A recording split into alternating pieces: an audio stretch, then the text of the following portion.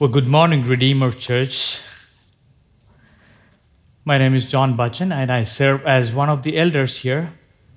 And I also work with Gulf Theological Seminary, which trains pastors, leaders, and ministers for the advance of the gospel in the Manasa region.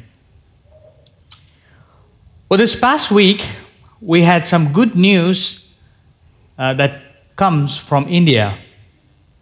Our former pastor, Pastor Binoy, started weekly meetings in Cochin, the southern part of India, where he moved to plant a church. What a delight to see some of those pictures there, and what a joy to see that God is building up a faithful church in that part of the country.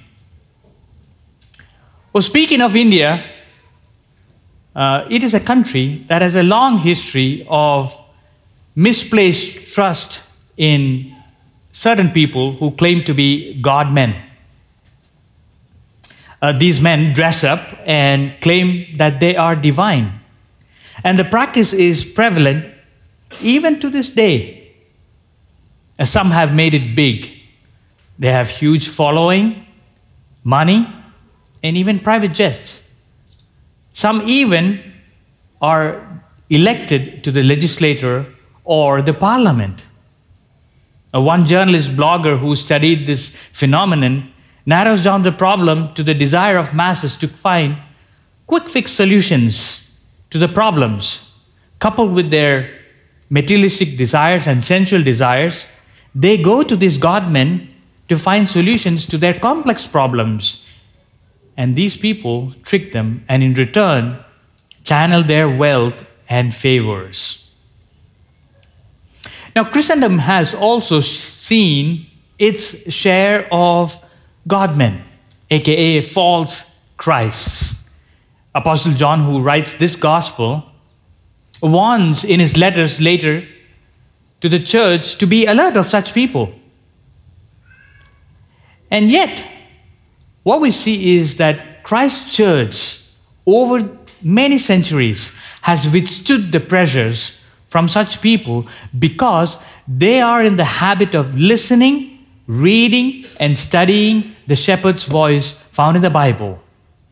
And as we come to hear God's word being preached, let us go to him in prayer that he might teach us. Let's pray. Father God, we thank you for your word. Give us ears to listen, minds to comprehend, hearts to receive, and body willing to serve.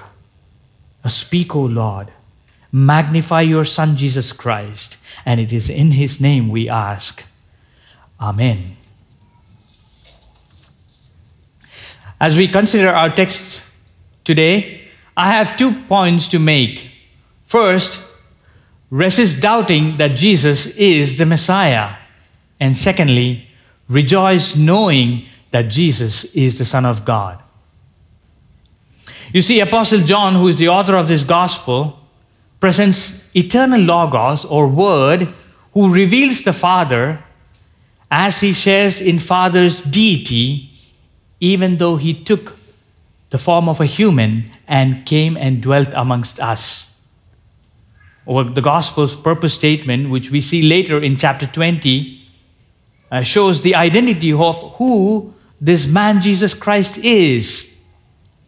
He sets forth evidence in the body of this gospel, namely the signs of the Messiah, the 7 to be accurate, and then goes on to narrate his death, resurrection, and appearances to elicit faith in the mind of his readers.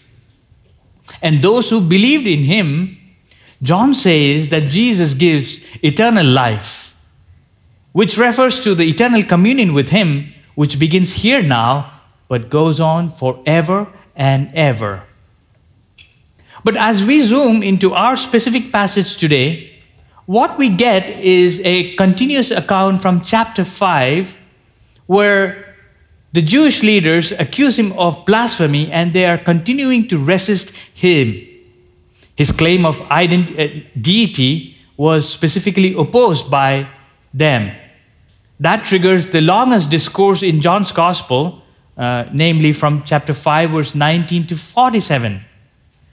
But what happens there is that it brings about from Jesus' own mouth his unity and intimacy with the Father. And as we see in chapter 9, we see that the hatred of the Jewish leaders is only increasing, and they are even threatening people from confessing that Jesus is Christ, even threatening them to put them out of the synagogue. This then prompted Jesus to compare their bad shepherding with his good shepherding in this chapter, in chapter 10. And we hear that from chapter 10, from the beginning verses. As we look at our passage today, what we see is Jesus being pictured in the temple in Jerusalem, and there was a feast that is happening there, the Feast of Dedication, or commonly known as Hanukkah in Jewish circles. Look at verse 22 and 23. At that time of the Feast of the Dedication took place at Jerusalem. It was winter, and Jesus was walking in the temple in the portico of Solomon. Now, a quick word on this particular festival. The Feast of the Dedication was actually not authorized in the Hebrew Scriptures, and it is a relatively recent institution. In 167 BC, we see the Syrian Antiochus Epiphanes overran Jerusalem and polluted the temple, replacing the altar of Yahweh and putting a pagan altar there. Many Jews revolted at this, and under the leadership of Judas Maccabeus, in 164 BC, they recaptured the temple and reconsecrated it to God. And the people celebrated this rededication for 8 days. And it was decreed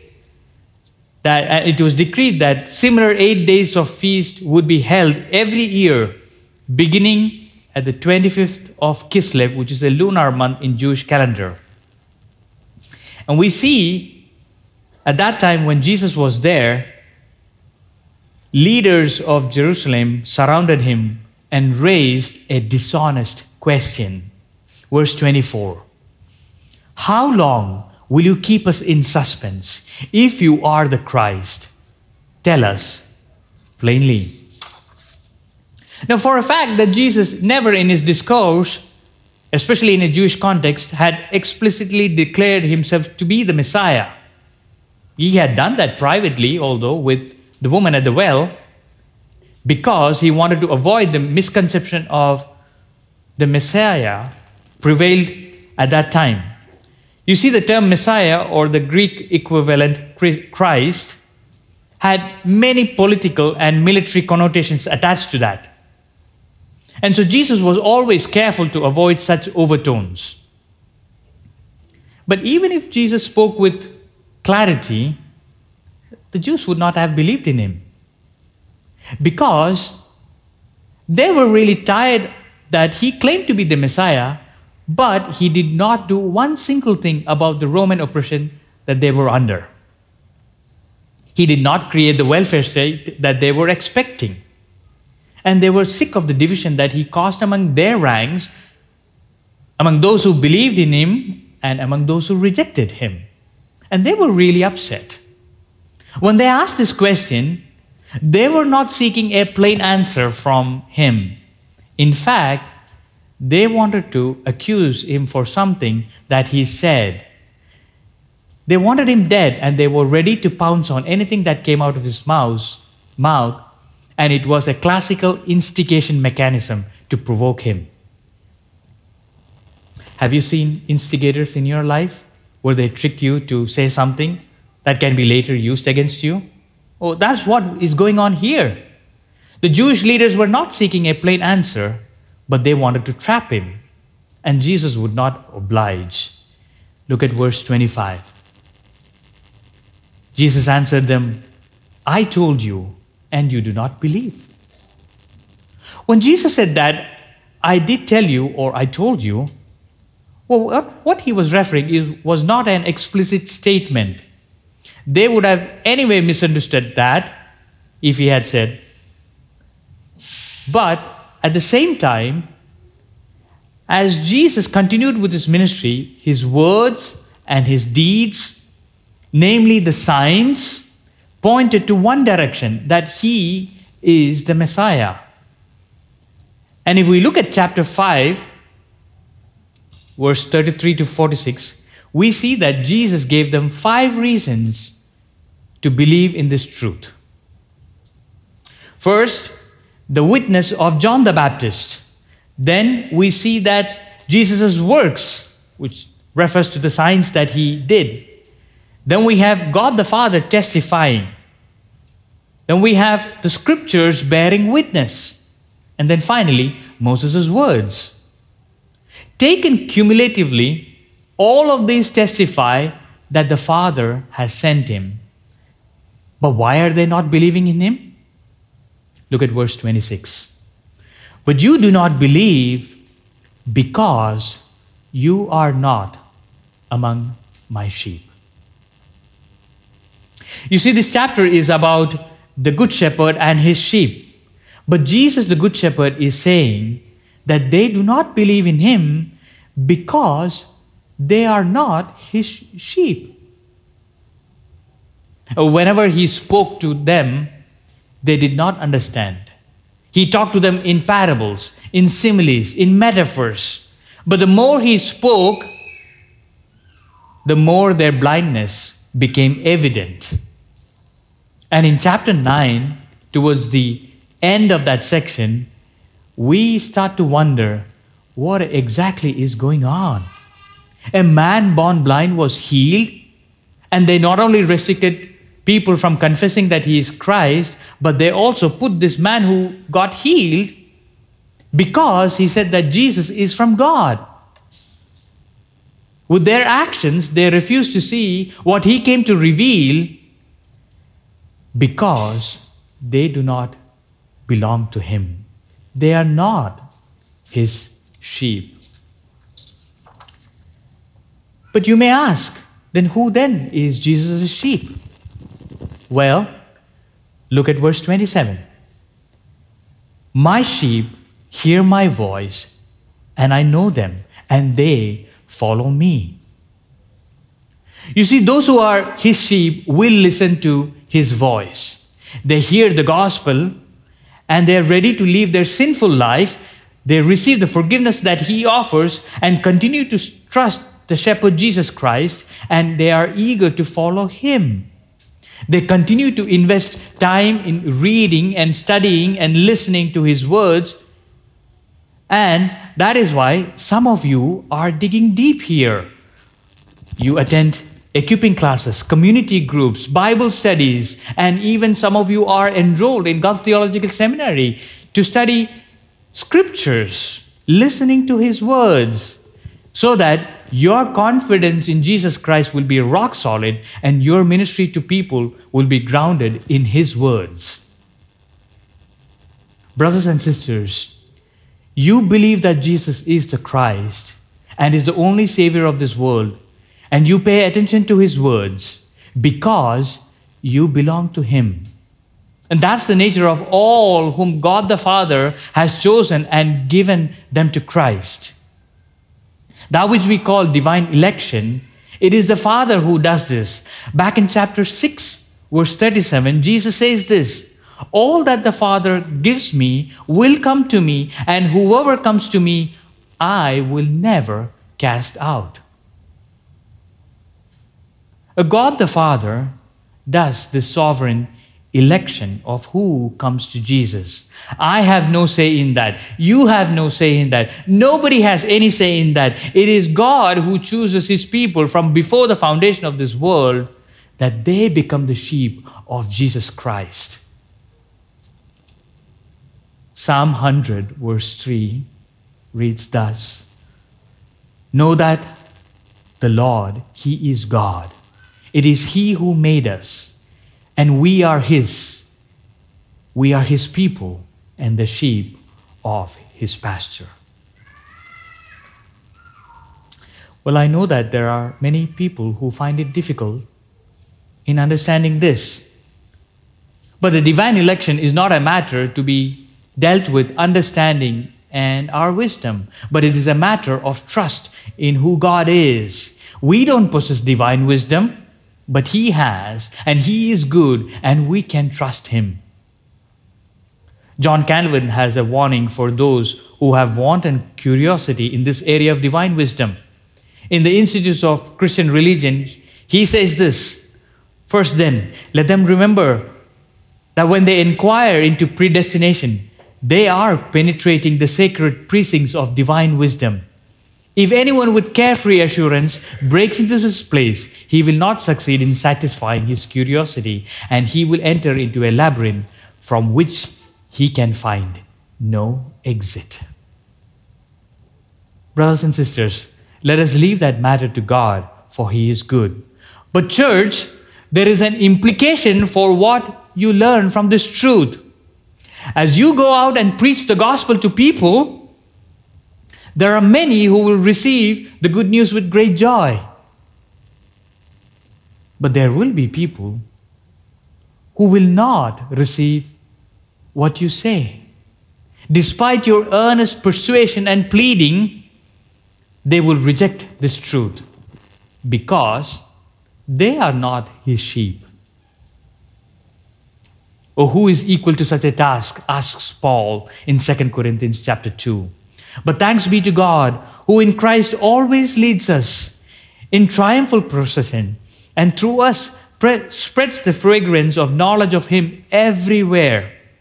For we are the aroma of Christ to God among those who are being saved and among those who are perishing. To one, a fragrance to death, and to other, from fragrance from life to life. You see, some will receive the gospel and Jesus' words, and others will not. They may mock at you for saying that Jesus is the Messiah. There will be rejection and isolation, lack of privileges, and even persecution. Some may say this: "Oh, is this your naivety? Are you living in 21st century? Are you going to be crazy like this to believe in this? Is this even practical?" Oh well, brothers and sisters, this world in which you live will not only reject this truth, but want you to stop believing in this truth. Resist their advance. Don't get carried away by their words or their arguments or their lifestyles or success or even threats, because you are His sheep and your eternal security is in His hands. Look at verse 28. "I give them eternal life, and they will never perish, and no one will snatch them out of my hand." Well, eternal life, that phrase makes its first appearance in this gospel in chapter 3. Back in that chapter, there is this conversation that happens with Jesus and Nicodemus. Now, that phrase means life in the age to come, which is the resurrection life. Apostle John tells us that all who believes in Jesus as the sent Messiah from the Father will have a new birth, which itself points to the acquisition of eternal life. Oh, this is made available because Jesus was lifted up on the cross to die in our place for our sins, thereby removing the death penalty that stood against all our sins. Thus, the Son gives us eternal life by His dying love, a mission the Father has sent Him to accomplish. For you have been chosen from before the foundation of the world to believe in Jesus Christ, not only to be forgiven of your sins, but also to never perish, for the Good Shepherd will not let anybody snatch them out of His hands. Not the thieves that we earlier find in this chapter, not even the marauding wolf. Jesus keeps the assignment that the Father gives Him to preserve all that has been given to Him. And we have that assurance. The ultimate security of the sheep is with the Good Shepherd. Now, in case you sometimes have this doubt in your heart and you need an extra word of assurance, Here is it. Look at verse 29 and 30. My Father who has given them to me is greater than all, and no one is able to snatch them out of the Father's hand. I and the Father are one. Now, isn't that a step further? Earlier, Jesus said that no man is able to snatch them out of my hand. Now he is saying that nobody will be able to snatch them out of my Father's hands. Well, if someone is thinking that Jesus is too frail for such a lofty assignment to preserve the sheep, you should also recognize that it is also the Father's commitment to preserve the sheep. The oneness of their will and the task is clearly brought about in that verse, in verse 30. I and the Father are one. Both Jesus and the Father are in agreement to preserve the sheep. Your eternal security is not going anywhere, brothers and sisters. Theologian and author Don Carson says this: a father is greater than all things or persons. There is no force or being sufficient to sever the relationship between the true believer and Jesus Christ. In short, as Paul would say to Colossian believers, your life is now hidden with Christ in God. And there can be no greater security than that.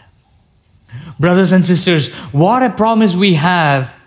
Why should we trade this with the world and what the world is offering? Can the world offer eternal security of your soul?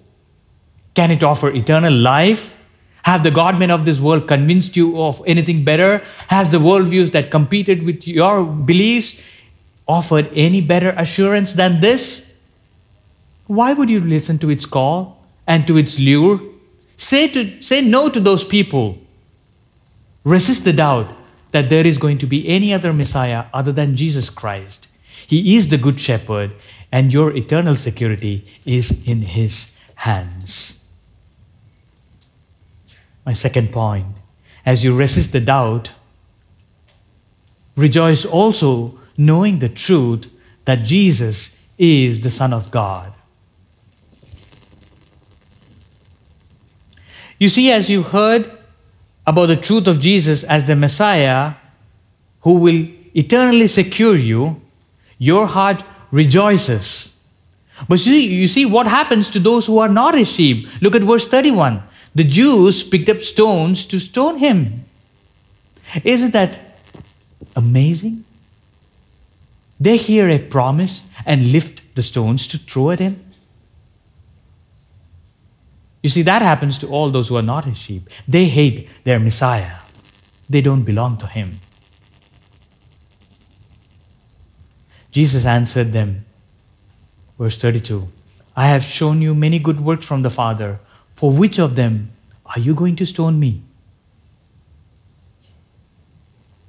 You see, throughout this gospel, Apostle John has chosen to highlight signs that refers to Jesus' messianic claim. He himself calls these signs, Jesus himself calls these signs as the works from the Father. Now, the signs explain the significance of Jesus as the Messiah. The first 12 chapters of this book, commonly or collectively known as the Book of Signs, portray the 7 signs of this book. And we have seen 6 of them, and the 7th one is coming in the next chapter, the resurrection of Lazarus. Indeed, signs in John's Gospel are not mere displays of power, but are symbol-laden events rich in meaning for those with eyes to see. But we know from chapter 9, the Jewish leaders with their eyes wide open refused to see and have become blind. Look at their response in verse 33. The Jews answered them, it is not for the good work that we are going to stone you, but for your blasphemy, because you, being a man, make yourself God. You see, the Jews always wanted him to be saying something because they decided to do away with him anyway. If you ask them, they would say, away with him, crucify him.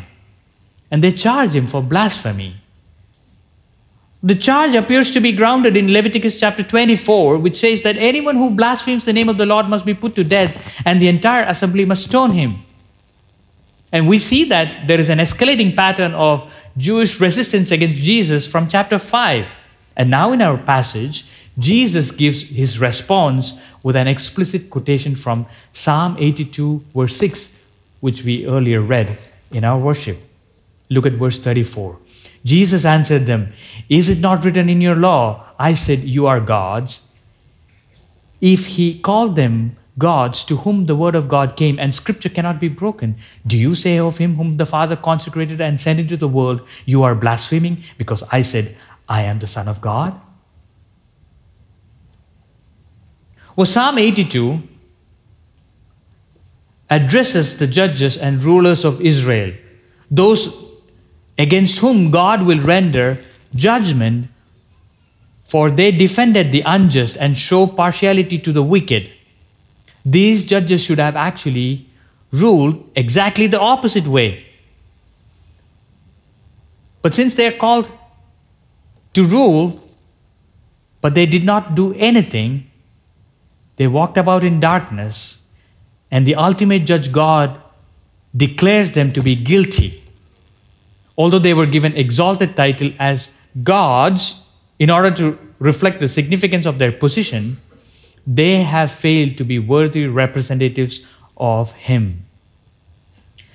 But if these guys, these bad shepherds, are called gods, what about the one whom the Father has sent into the world? Well, Jesus is using a lesser to the greater argument here, showing that these guys were given that title, gods. What about the one whom the Father has sent? Are you leveling the charge of blasphemy against the Son of God?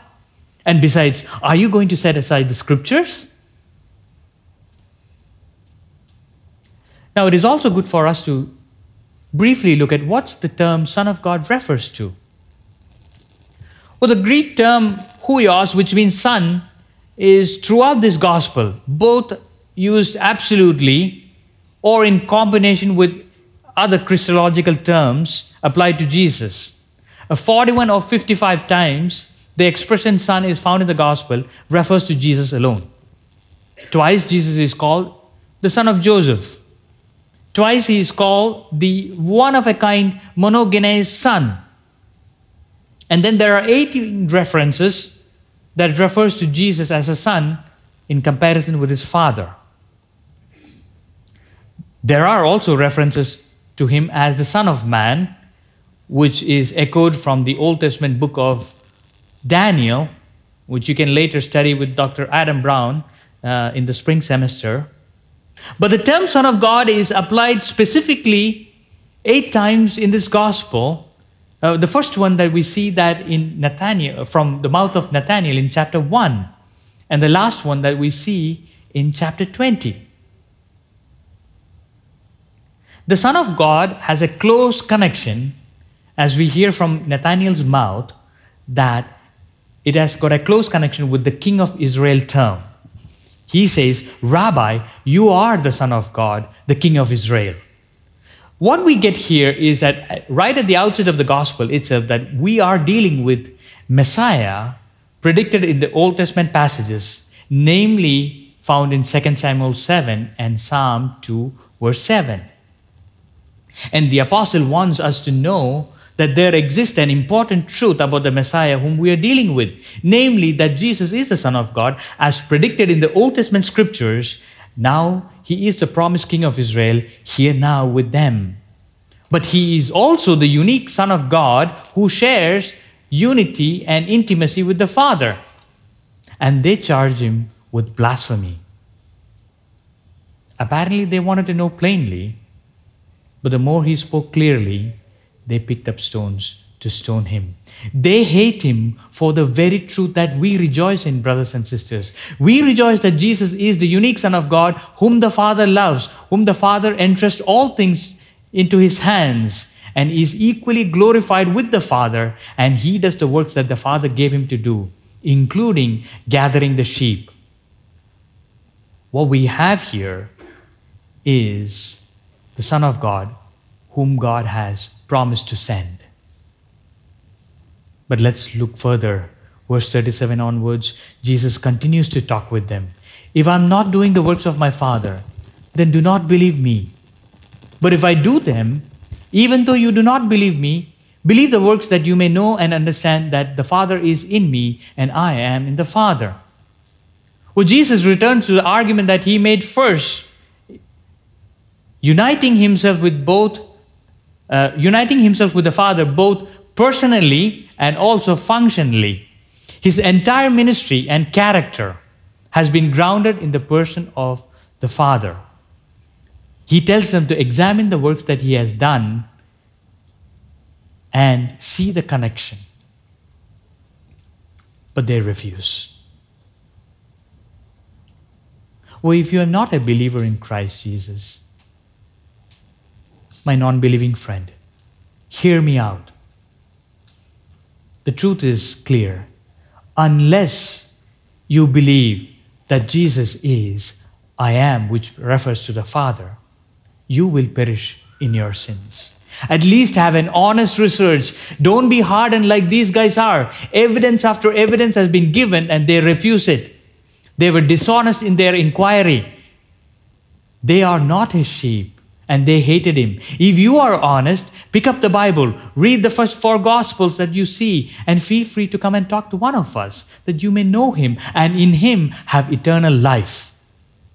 There is an invitation to come and know this great shepherd in whose hands your eternal security is placed. He will not let his sheep perish, for he gave his life by dying. You see, we who are a sheep in a little while from now, in a symbolic way, remember his dying love for us. And we partake in a solemn ordinance called the Lord's Supper. We eat and drink together, indicating our unity with him and our unity with one another because of his sacrifice for our sins. But how sad, they are still seeking to seize him, and Jesus escaped from their hands, for his hour has not yet come. But for now, Jesus went away across Jordan. Look at verse 10, 40 to 42. In the light of rising attacks from the Jewish leaders, Jesus went back across Jordan to the east side, to the place where John had been baptizing earlier.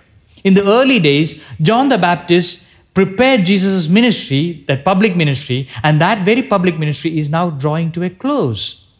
The authorities in Jerusalem would want to see him dead.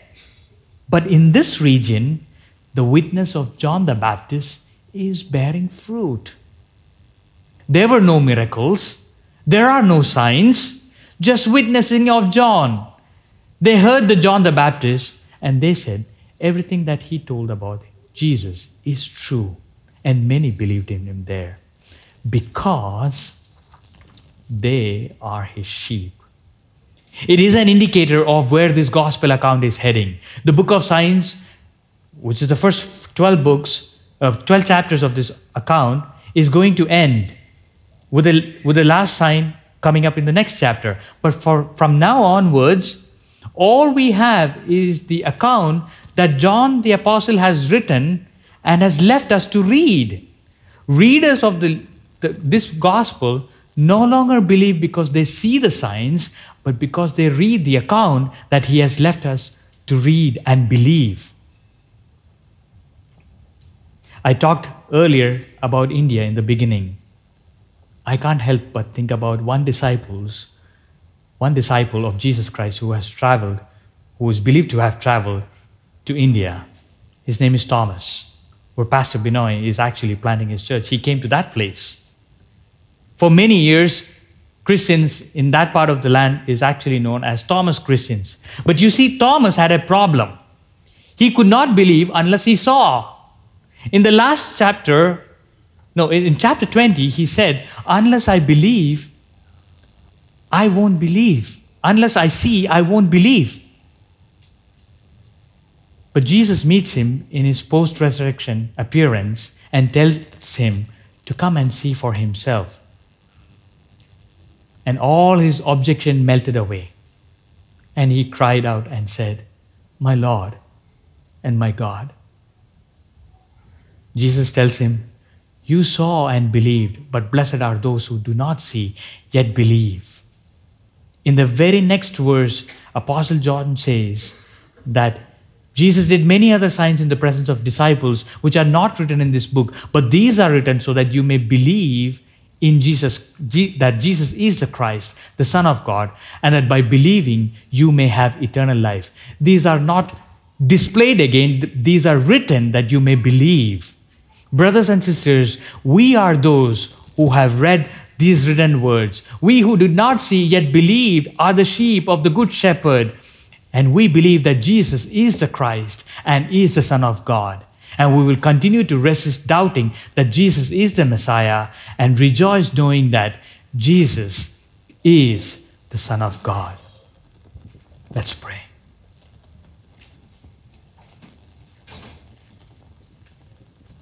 Our Lord and our God, thank you that you are a good shepherd and for your dying love towards us. Thank you that we have eternal security in your hands. From everlasting to everlasting, you are God, and we confess that you are the Messiah and you are the Son of God. And all God's people said, Amen.